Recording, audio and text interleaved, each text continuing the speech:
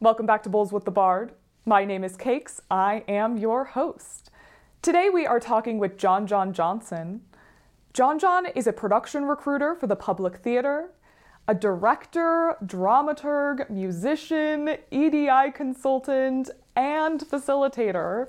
On top of all of those hats, they are also a professional tabletop gaming GM, a Pokemon master, and a general gaming enthusiast. Jon Jon is excited by weird rocks and interesting people, and his hobbies include daydreaming what their next hobby will be before they monetize it to exist in a capitalist hellscape. Jon Jon is here with us today to talk about how the Shakespeare industry and the theater industry at large can do better by AAPI communities.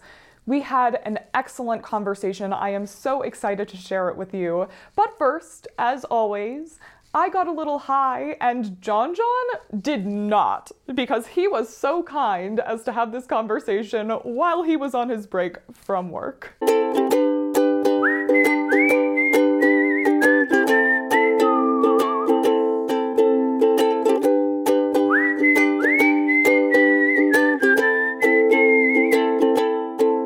All right, y'all, we are back and we are talking about The Plague with Jon Jon Johnson.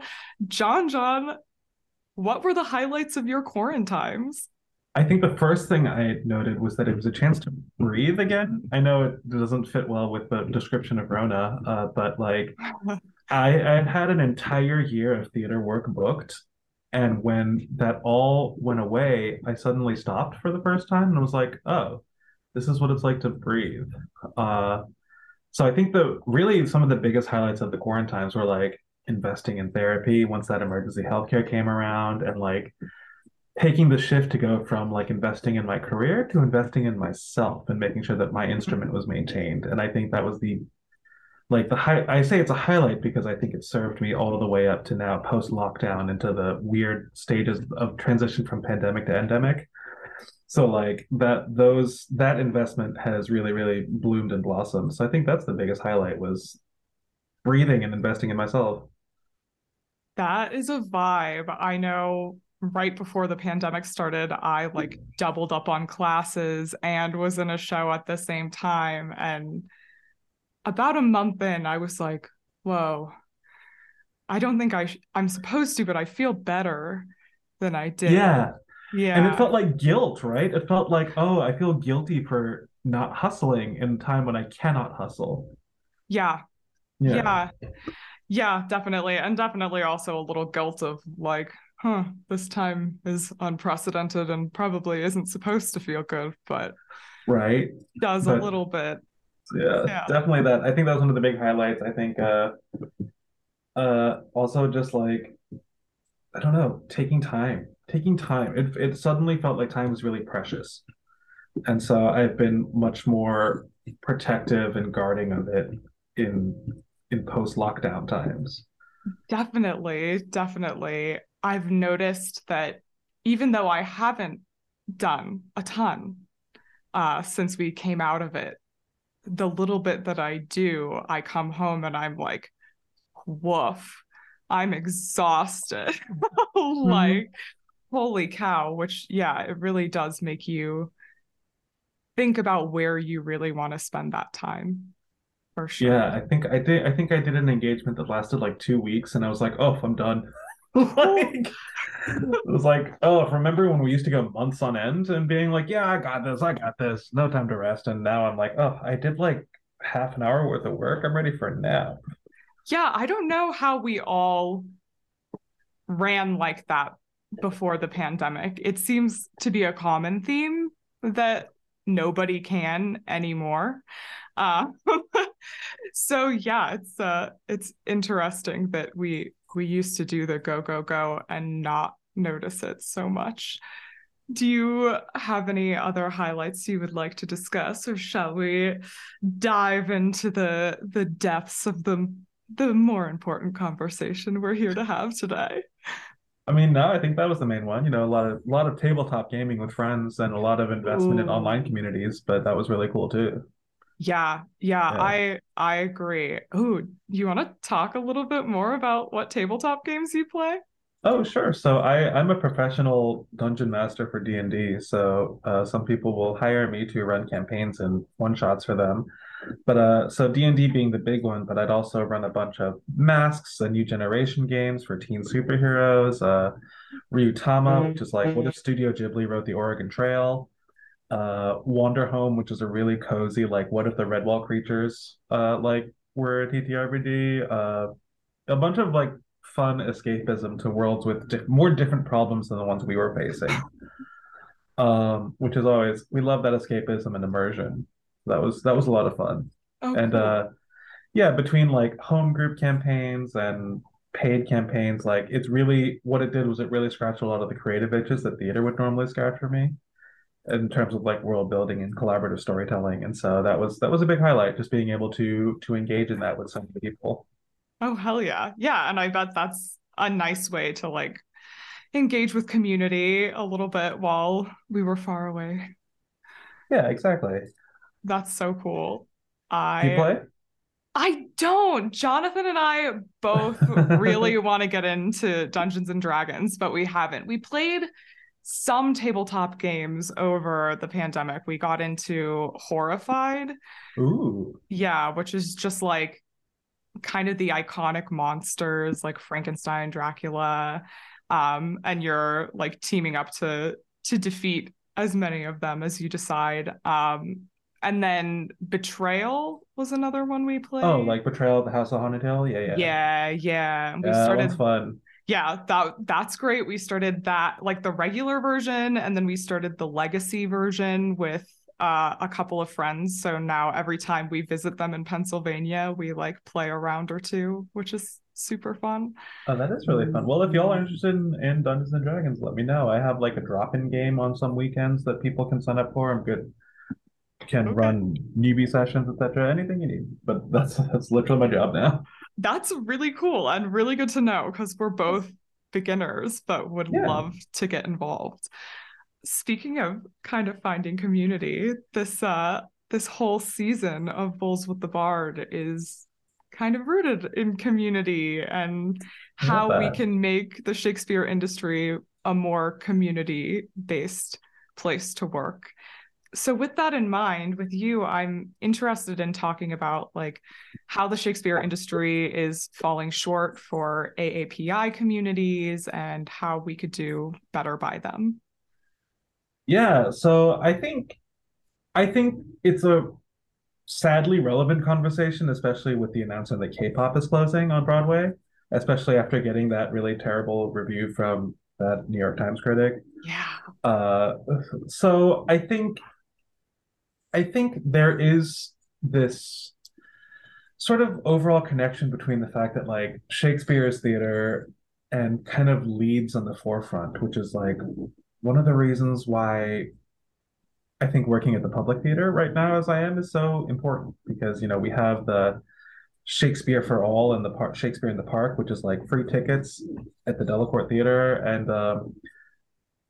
and I they are very diverse in their casting, which has been really lovely. Like I think Richard, we just did Richard III with Danai Gurira Mm-hmm. in the lead role, which made a lot of interesting statements, but like don't want to dig into that too much right now.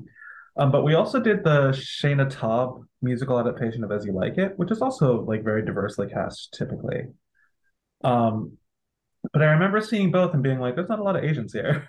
There's a lot of very well deserved like Black folk and Latine folk and like uh but like not a lot of Asian like or indigenous like or even Middle Eastern like representation. And I wonder how much of that comes from going back to Shakespeare, right? Like and going back to that how Shakespeare has led and shaped this industry for so long, especially because like we don't pay rights for it most of the time, right? Mm-hmm. So they're very easy shows to do. And I tell the story a lot, so I'm sure people who know me are sick of it, but like, I once auditioned for the Scottish play. No, no, sorry, the Danish play. I once auditioned for Hamlet. And I remember being told, I just don't see why an Asian person would be in Denmark, Ugh. right? And I was like, well, that makes no sense to me, right? And then I wound up being cast in a production of The Mikado, where I was one of like three Asian people in Japan. So like it's I noted immediately that there's always this double standard when it comes to Asians. And so in terms of Shakespeare in particular, unless there's like an Asian spin on it, you don't really see Asian people in Shakespeare. Like you and I both did the all Asian Richard III with Bunraku puppetry, right? And like, Hmm. it was I appreciate the Federal Theater Project's commitment to casting Asian people in the vocal roles. I really do appreciate that. But it also does speak to that sort of endemic problem where it's like you don't consider Asians in Shakespeare unless it's specifically an Asian production.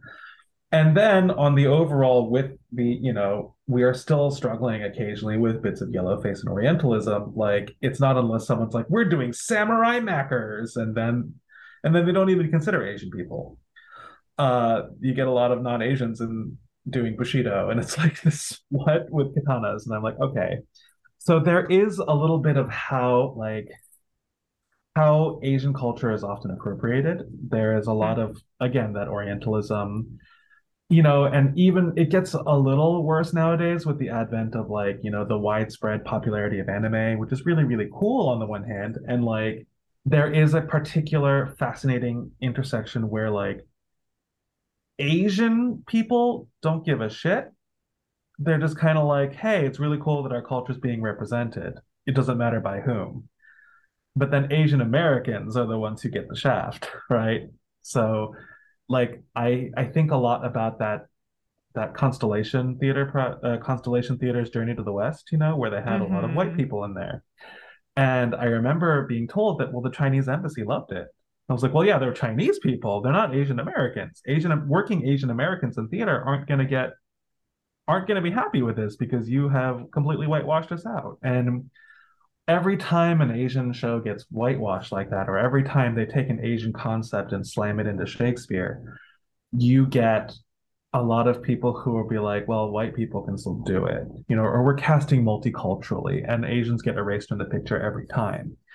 So the Shakespeare industry continually fails Asian performers because we are only ever called in for Asian shows. I've never been called in to direct a Shakespeare, you know. How? I don't know because I'm That Asian, I guess, or that's it's ridiculous. like I've directed classics. I got called in to direct something for Brave Spirits. We did Edward II virtually, but like still I still don't have any Shakespeare on my resume as a director.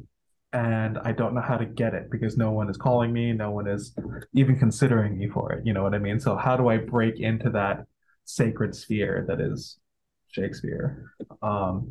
So I think that's what it is we as an industry and as a community tend to hold Shakespeare really sacrosanct, and we require that skill gate. Like we need people who have studied Shakespeare, who understand the scansion, who understand the mathematics of Shakespeare, who have studied it and really love it. But like at the same time, then you are screening out a bunch of applicants of color in general, and then there's also like the relatively social concept of it as well, where it's like, let's look at critical race theory, the thing that we all defend, but most of us haven't read because why should Mhm. we? But like one of the things it says is that, race in America is black and white. Everyone else is kind of just caught in the middle. And so I think, for instance, DC has done an amazing job, maybe not an amazing, but like a better job of like highlighting black performers and black artists. They've done, and there are theaters like dedicated to that, and really bringing in black performers and highlighting them and giving the spotlight, which is so well deserved. But when people think diversity, they think of let's add a black person to the cast, and like that's also because Asian folks fall on both sides of the spectrum as well. You know what I mean? Like there are several Asian people who really embrace white supremacy.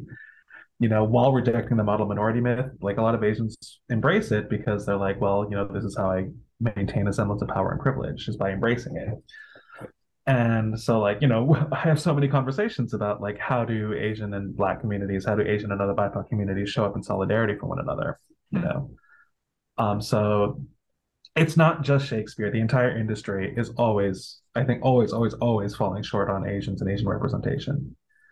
And then, when we do get a notable Asian American such as Sarah Porkalab, who will then speak the truth to power of the situations that they're in, they get shit on. Yep. Yep. So it's like, well, we're damned if we do, damned if we don't. We're damned if we speak up, we're damned if we stay quiet. There's really nothing we can do to change the industry. And then like Asian specific theater companies, there are so few of them, you know, that it's like, well, where is it? Where's the representation? And then again, so much whitewashing, so much gatekeeping and whitewashing has kept Asians out of the industry. And on top of it, we kind of gatekeep ourselves, like there's not old world mentality, but the number of parents, Asian parents, the tiger mom saying is like, you need to be a doctor or a lawyer. Like there's not a lot of emphasis on the arts as anything other than to help you get into college.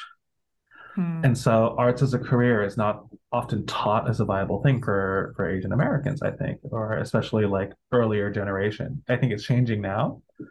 But like I used to say like I'm gonna go into the arts as a threat, and then I did. Right? Uh, so yeah, I think there's just this multitude of things that keep the wherein we as a community gatekeep ourselves from entering the arts from the get-go. And then when we get here, it requires such a tenacity to stay in the industry that just doesn't understand what to do with you. You know what I also remember is this is a really weird thing I noticed is that at the time when I was in DC, a lot of white casting directors, I think, don't think Asian voices are very expressive. Huh. Because especially those of us who speak other languages. So, like for instance, like I have trained myself to be a little more vocally expressive in the way I speak because of that. But like the way in which we tonally and sonically speak and the way we emphasize things can be a little different sometimes. And I think casting directors don't understand that it is just as expressive, but perhaps not in the same subtle ways that we're used to white people being expressive. So there's a lot of nuance and really like small details hidden in there as well that is like we have so many barriers to break through, in the same way that it's like this actor might sound too black or not black enough, or this actor might sound too Hispanic sounding or not Hispanic sounding enough, it depends on. I know I'm rambling, but I remember auditioning for a show that they really wanted Asian people to be in, and I read the script and audition during the audition, I was like, this is offensive. Hmm. And I wrote them and I was like, this is offensive and I don't want to be part of it. And they wrote back and they were like, well, you can really help us like call that out and police it and blah, blah, blah. And I was like, well, are you going to pay me extra for that? Mm-hmm. And it's theater. We don't have the budgets to do that half the time at the indie level. So it's like, well, what do you expect? Basically, you're expecting me to do free labor to keep you from offending me and like causing more microaggressions to myself and others in my community. Like, there are no Asian characters in Shakespeare. No, Like, not and for the long, explicitly. yeah, and there's like one black character in all of Shakespeare. And like you can maybe like reframe some of the Spanish characters as Latine, but like even then there is one explicit person of color in all of Shakespeare, which is why Shakespeare is such a difficult thing for people to break into, because very specifically old guard white folks have been like, well, I don't see an Asian person in Denmark. No matter where they said it, they don't give a shit, but and so as a result, there is no imagination to see those roles as anything other than they are most of the time, which is like these white people saying what they consider, English or Victorian English, which therefore was white, which is false because there were people of color existing in Europe at the time and in England at the time. And Exactly. so yeah, so it's been a rewriting of history to gatekeep and ostracize us. And it's all internalized white supremacy. I don't think any one person was like, wah, wah, wah, let me like oppress these people. No, it's just they have been taught that justification is correct, that white people do English better, right? That white people do poetry better, etc. No, And that's yeah. it's ridiculous. So much of what you just said resonates with me. I think a couple episodes back, Katie Bogdan was on, and Hmm. she was talking about like body diversity. And as she talked about it, she was like, look, so few of these characters explicitly have descriptions of what they look like. Yeah. Like, we just assume that they're white because that's how we've seen it done over and over and over again, but that doesn't actually have to be there. And if you can be creative enough to figure out like what Titania and Oberon look like in a forest full of fairies, then like an Asian person can be in Denmark. Yeah. Like, But that's, we look at Lord of the Rings, right? Where it's like, oh, you believe in elves, but not black people, right? yep, Like, yep. and anytime nowadays where we try to insert a person of color in there, probably for the sake of diversity and representation, the big pushback is like, oh, it's such woke bullshit, and it's, what are we gonna do? How, like, because the answer is yes, it's woke bullshit. It's woke bullshit because it hasn't been done for so long. It's bullshit because we have normalized the actual bullshit that any Yep. deviance from that feels like it's outrageous. Yep. Yep. I was about to say it's woke bullshit because you don't have anyone you care about around you that it Yeah, impacts, so you can just be you angry can about it. you can write it off. I mean, I'm trying to think of, aside from the R3 we worked on, when the last time I saw an Asian person in a Shakespeare lead was. Like, I Oh, feel like I've seen Liz Ong in a couple Shakespeares with like the wheel, yep. but like, and like I see like Andrew Kilpa from time to time on things. Mm-hmm. Um, who actually I will say, I think Twee Pham, if you know Twee. Mm-mm. Twee, I think, had a good run as like an ingenue in a lot of Shakespeare's at like Fords and Folders, or it took Folders and Shakespeare a while back, when she turned equity. But Regina Aquino doesn't get cast in a lot of Shakespeare. Like, and then, even then you look at the body diversity again, because like Twee and Regina are both thin and beautiful, right? Mm-hmm. So we, Mm-hmm. we talk about the body diversity as well. Like, from my own standpoint, as I come in, it's like, I'm a fat Asian. What are you going to cast me as? Like, I got to play Falstaff one time in high school unofficially. But we didn't do Shakespeare main stages. We did like little side Shakespeare's, and I got to do Falstaff one time. And I was like, great, this is maybe the one role I can do because it's the only role in all of Shakespeare that's considered fat.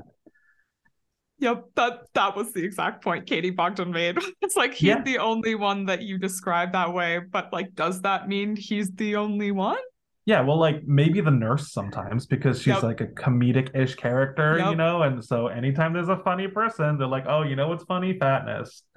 yep. And so, which is awful. It's also just a lack of creativity in general about how people cast Asians.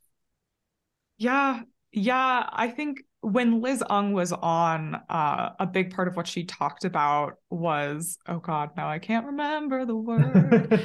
Um, when you tokenization, Yeah. um, how Asians a lot of the time in Shakespeare are tokenized and are the only one in the room. And something that really like hammered that in for me was trying to fill out the rest of this season, trying to find representation that was Indigenous, that was AAPI, that was Latine, that had enough experience with Shakespeare that they could really speak to this issue. When I tried to like figure out who I knew that fit those categories, I was like, oh, this list shrinks to like 10 people who represent four different ethnicities. Like, Hmm. that's insane, having worked in a city like DC that purports to be as diverse as it does. Um, It's yeah, yeah, DC totes like, we are so diverse and representative when it really is the same few people working over and over again. yes, I remember some data point that was like, this theater company has had like, and this was an earlier metric, but like, we've had like 8 women direct shows here. Isn't that great? And it was like, well, 6 of them are the same person. So like, what are you talking about? yeah, yeah. So it's always like, oh, we're so diverse. And it's like, well, you cast Jon Jon a bunch. Is that really that diverse? No, Like, like, I'm trying to look up my like theatrical resume real quick just to look at the Shakespeare's I've done, because there's also a trend. I have noticed with my acting resume, the Shakespeare's I've done, uh, A Rude Mechanical, Grumio, Touchstone, like it's always a goofy sidekick, right? Uh-huh. Uh-huh. And I'm like, all right, so like and then I was so excited that one time we got R3 because I'm like, oh great, finally I'm not a goofy sidekick. I get to be a villain. How exciting. Well, and it's so interesting too, John John, because even knowing you like loosely, like I'm sure you could kill those comedic characters, but that is not where I would automatically go with you if I were casting you in Shakespeare. Like I feel like you could be so much more powerful somewhere else. It would be a lot of fun, but again, it's a lack of creativity and a lot of director reasons for it. Because I think a lot of the people who default to Shakespeare are not looking to say anything particularly interesting with it, if that makes sense. They're always looking for a spin on why it's relevant, but I don't think anyone says anything really interesting in Shakespeare anymore. I agree. I agree. I think some of the like best Shakespeare I've ever seen tried less hard to like throw a time period or a concept on it and really did focus on like what the text was saying. Yeah. But it's few and far between like those productions that I've been moved by. And actually I feel like the production that was most powerful to me was not Shakespeare. It was The Changeling at Brave Mm. Spirits. Hmm. Like that to me was like the most impactful classical theater I've seen in the last decade in terms of like we wanted to what were we saying with it, not what are we doing with it. Yeah, and so many people are like, what is my spin on Shakespeare? And I don't know, like the spins aren't always useful because it's like how much every time you put a spin on something, how much are you detracting from it, right? How Definitely, much are you definitely. like square hole round pegging these Shakespearean concepts into something that it doesn't quite fit into? I will Yes. say I think the best Shakespeare I've ever seen was a modern adaptation, which is like Ooh. sacrilegious, which is a Ah. and it's going to Broadway now. But like I saw Fat Ham here at the Public, Ooh, okay. which is like what if Hamlet were a queer black man, and what if Hamlet were set in like a, black family barbecue, Oh, fuck yeah. you know? And so it was all the characters are there, but it's like and the plot is there, and the main character is also aware of the Shakespearean plot because he's read Hamlet on top of it. But then like it's all a little different because there's still the indecision of Hamlet, but because Hamlet is soft, because Hamlet is like a sensitive queer black boy, it changes the outcome of the play away from, like from the way it's supposed to go because it's not about Hamlet trying to be hard anymore. It's not about Hamlet being forced to make the decision. It's a like, and I remember leaving that just being like, oh man, queerness will save us all, right? And that was really moving to see that this is Shakespeare, but it's no longer a tragedy because we have chosen different in our time period, so I think there are worlds in which Shakespeare is very very relevant still, but I think I am more interested in the modernizations of it, like this version of this version of Hamlet was very very moving Hmm. to me as a person of color seeing it, because like what happens when you remove whiteness from Shakespeare? What happens when you remove the white supremacist aspects of it? What remains? And it's something actually really hilarious and beautiful and funny. I love that. On my TikTok, I've been doing a lot of Yeah. reflecting on like some of the plays that I'm like, do we need to still be doing these anymore? Like, does an all-female cast really make Taming of the Shrew better? Like, no, it doesn't. Then Yeah. it's just Well, spousal abuse instead of like, yeah. like, but there are exactly what you said, like modern adaptations. There's Tame by I think Janelle Walker Yeah. is her name. Like Hmm. Yeah, I there, love Janelle. yeah, it's like there are better versions of these plays that we could be putting up that aren't trying to force them to say something that they're saying literally the opposite of. Yeah. And I think it's why I think which is weird, adaptation is such an underappreciated art form. Doubly so because like we're getting all the gritty remakes of our childhood favorites, right? So like adaptation is just like poorly understood as an art form, I think. And I think we have such a, again, Shakespeare is so sacrosanct that we don't ever want to like adapt it because I don't know, like I feel like the best version of Twelfth Night is still She's the Man, right? I mean, yes. like yeah, let me get Channing Tatum as Duke, right? It's Like, so good. like I think there's always absolutely like I think the language is really beautiful, but I think so many of the points can be made sans that language. And I think our R3 process was very eye-opening for me because I think it's the first time I really understood Shakespearean language. Huh. Right? Like after doing like a Midsummer Night's Dream and getting some coaching on it, and like after doing like a bunch of Shakespeare's and being like, I can fake my way through this, but I don't like understand it. And for me, it's also because English is my third language. Yeah. And so like doing English, but then weird English was like I kind of don't understand what I'm saying most of the time. And then it wasn't until you know what it was is I saw a clip of Andrew Scott doing the confrontation in Hamlet, right? Confronting Mm-hmm. Gertrude. And it was the speed, or not the speed, the tempo at which they spoke, the intensity at which they spoke. And I was like, oh my God, I understand everything they're saying, even if I don't get every word. But they're using the word sounds, like the alliterations and the everything to really nail home their points, even if I'm not catching every word. Okay. And then really that's also what drove home that for me that it's like, oh, there is no subtext. They are saying everything they mean. So like I can, as an actor, I can like slip in the occasional subtext, but that kind of muddies the meaning now. So what if I say what I mean? And so when I approached that rehearsal process, I was like, you know what? I'm going to worry less about like what or why I'm saying. I'm just going to focus on the words real quick. And suddenly that unlocked a whole world for me. So it took because I didn't really have that same formal like Shakespearean training, which was also keeping me from getting in the rooms to get that training, right? Like it took maybe 7 or 8 shows before I really started to unlock and understand Shakespeare. Beyond the math, like I understood the mathematics, I understood scansion, I understood all the components of it, but I didn't understand it all together until like 8 shows later. Honestly, I still have moments where I don't understand what's going on. So It, it's just hard. yeah, Like it is, we well, don't give enough credit to that.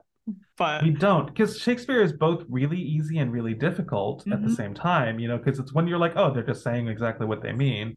But then also there's the technique of saying exactly what they mean. Like it is Shakespeare, again, I keep going back to the word sacrosanct. We hold it so sacred that we make it inaccessible. I think the first like key to unlocking it was like I was listening to a friend of mine do the "Is this a dagger I see before me" speech, right? Mm-hmm. And before that, I'd always heard like, "Is this a dagger I see before me?" That like really heightened nonsense. And I remember he got to that line and he just went, "Is this a dagger that I see before me?" It was like the most incredulous thing. And I was like, "Oh, right. If you just speak it normally, it makes sense." Like there's no need to hold on to the antiquated ways that we have performed this because it's not sacred note theater. It's not kabuki where we need to have that precise representation of what was done historically. So I was like, oh, I can just, and it was even the joke where someone was like, what? Ho? Right? Yeah, I was like, uh-huh. oh, that classic. Uh-huh. Or what was it? It's the line, I am perfect, what, right? And the guy goes, I am perfect. What? And I was Yeah. like, that's not how that scans, but that feels so much better, And so I was like, ah. So it was such a slow journey in unlocking all of it. And it's one of those things where you don't get that experience unless you're working with people. And if you don't have that experience, it's hard to get in the door because so many casting directors are like, well, you need to have an understanding of Shakespearean language and prose and poetry. And, and then when you walk into the room, be like, it's a dick joke. You know what it also is? I recently saw the Daniel Craig Beth on Broadway, right? Um, and I had a lot of questions about the production and its ideas, etc. But I will, because Daniel Craig was such a himbo the whole time, right? It really felt like Daniel Craig and Ruth Negga as Lady M were a little bit over their heads the whole time, right? They were like, everything is a little spiraling out of our control, like just out of our control. And you watch them struggling to keep up with it, which then justifies their bad decisions because they're kind of panicking. And but what it was as a result of that lens is that the whole show was funny. Huh. Like all of Macker's was funny. And then what actually ended up happening was then everyone actually laughed at the Porter speech because the Porter was then Ooh, hilarious. huh. Normally we get to the Porter speech as a palate cleanser and no one laughs because we haven't been Uh-huh. laughing the whole time. And everyone, I watched the actor go, this is supposed to be funny, but we haven't let the audience laugh the whole time. So it's literally like Daniel Craig as Mackers says something and then shoots a look over at Lady M and she's like, ugh, and he goes, ah, and we laugh with them because like, oh man, this guy is like actually a golden retriever trying to run a country now, and then it gets more and more tragic, but you're still like kind of laughing along with them because they're so over their heads. And then as a result, again, the Porter speech was hilarious. It's the most funny I've ever seen the Porter speech, but it's Oh, because we were allowed to laugh.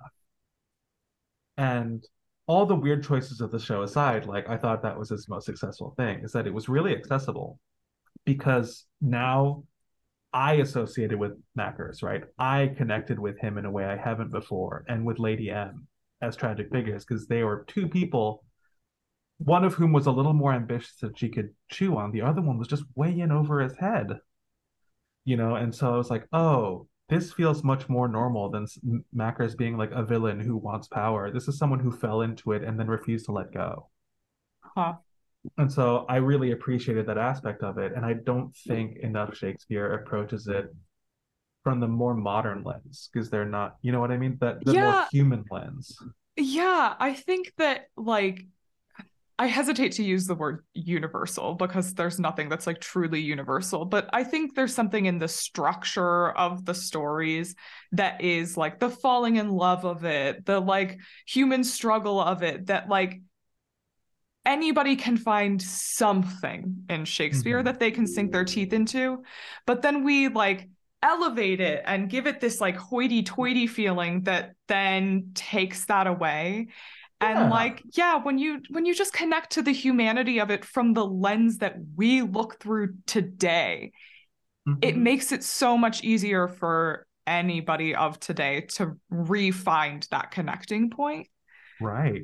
Like, Well, which is why, to your point, shows like Taming of the Shrew don't work anymore. no, no. Because from a modern lens, we find that whole scenario more reproachable than murder, right? When we're Yeah. like, you know what, Lady M, that bitch murdered the king, and I'm okay with it. Like as opposed, Yeah.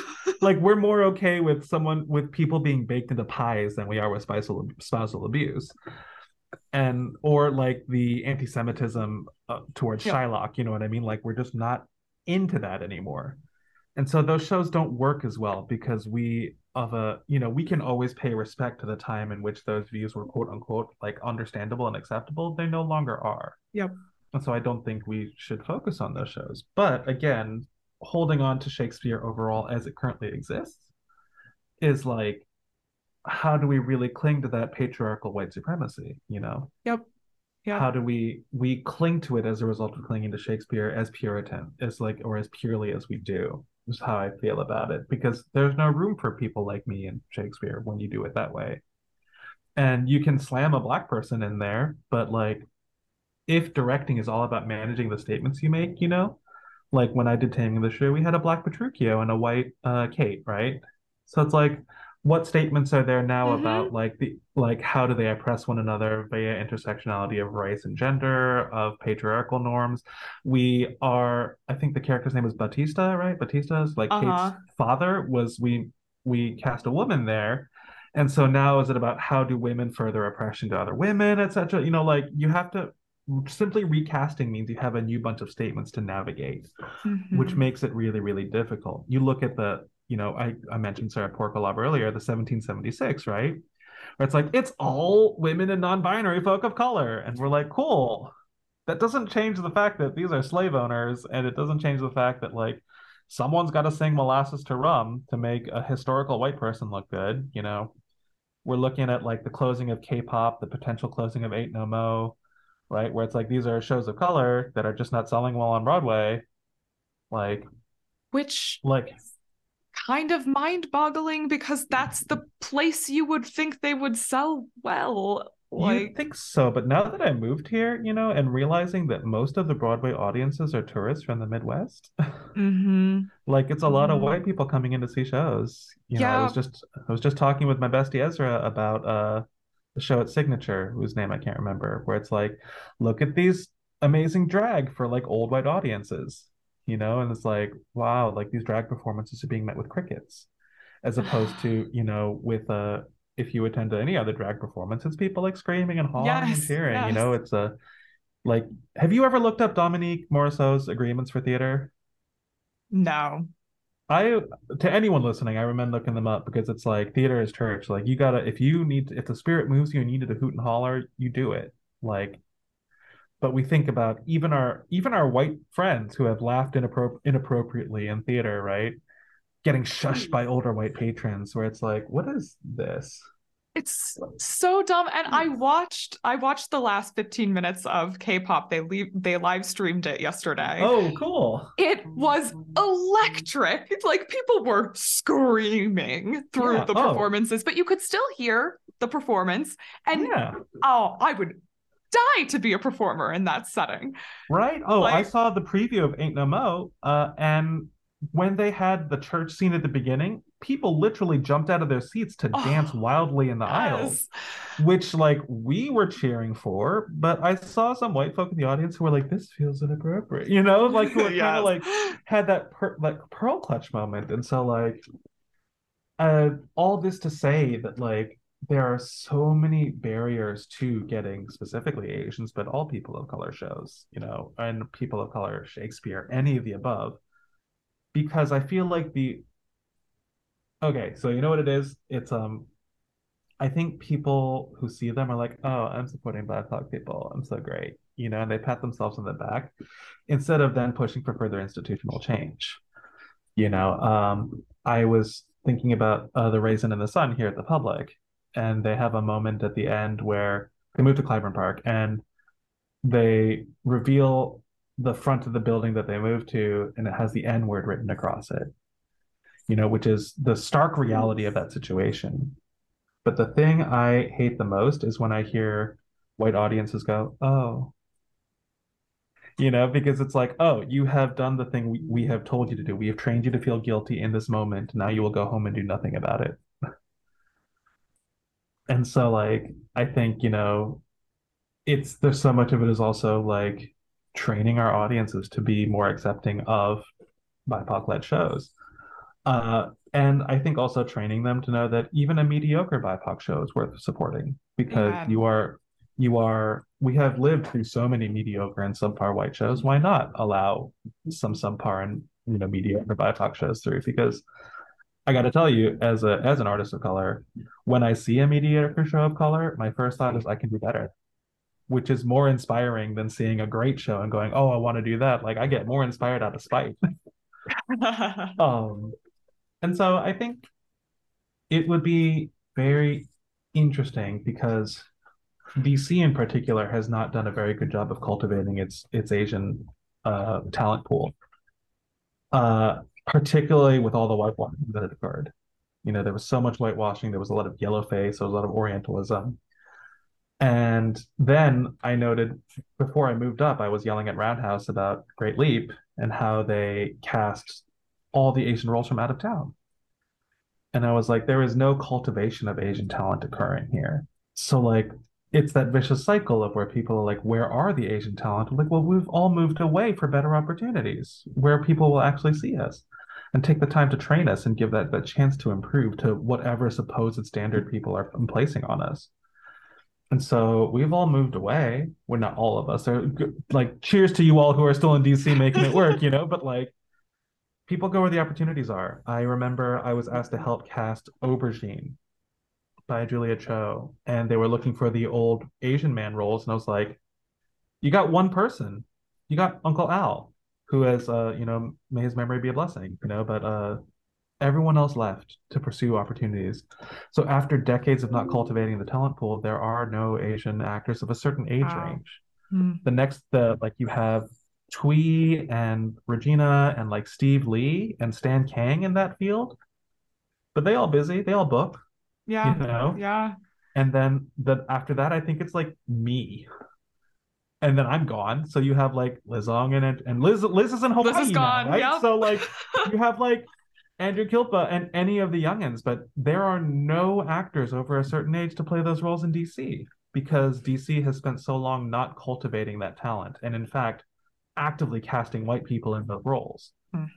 So like if DC is to rebuild its trust in the Asian community, they need to actively cultivate the people they have there. And here's hoping they do. But like I can't think like it's really like Regina and Twee, who are being lauded and they're equity. So you can't even cast them at the non-equity level. So Yeah. like so I don't know if any DC folks are listening. You really got to cultivate who you have left and make sure that you're inviting new people in instead of hiring from out of town. Like you just got to do it and you got to give those people the opportunities and you have the absolute responsibility to grow them now.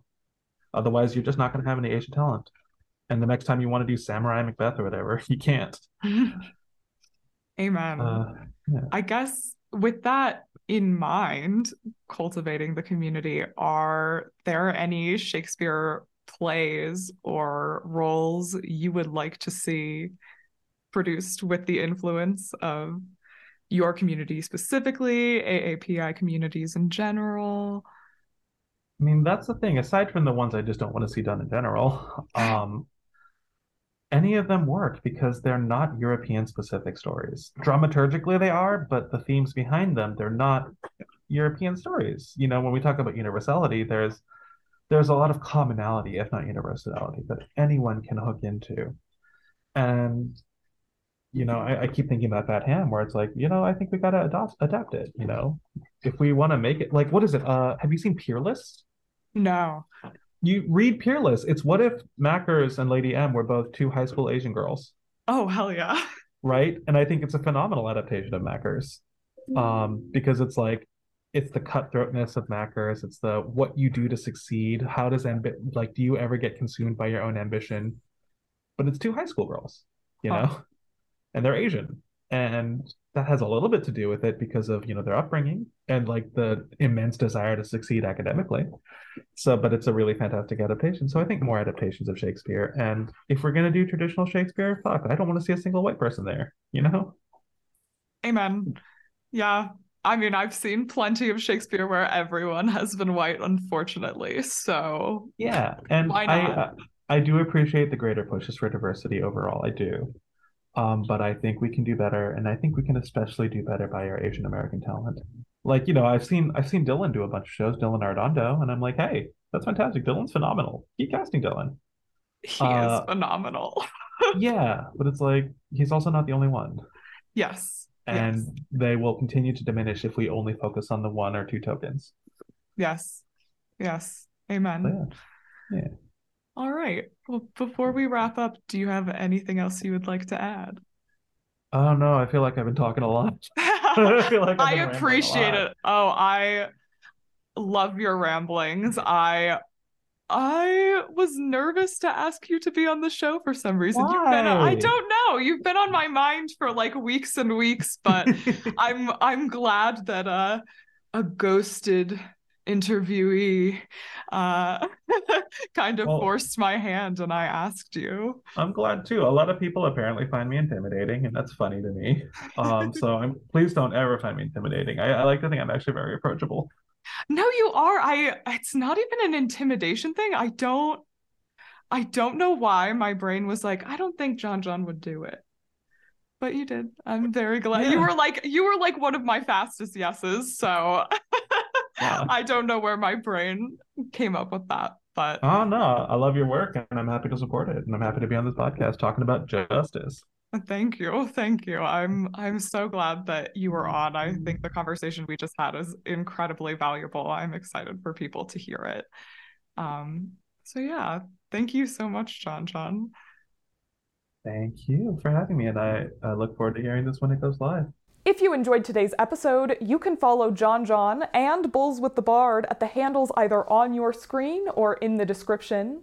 If you haven't already, please rate, review, and subscribe. And tune in next week when we talk to Riley Turner about how the Shakespeare industry can do better by women. Until then, Bye, y'all. A thousand sighs to save. Oh, lay me where sad true lover never find my grave to weep there.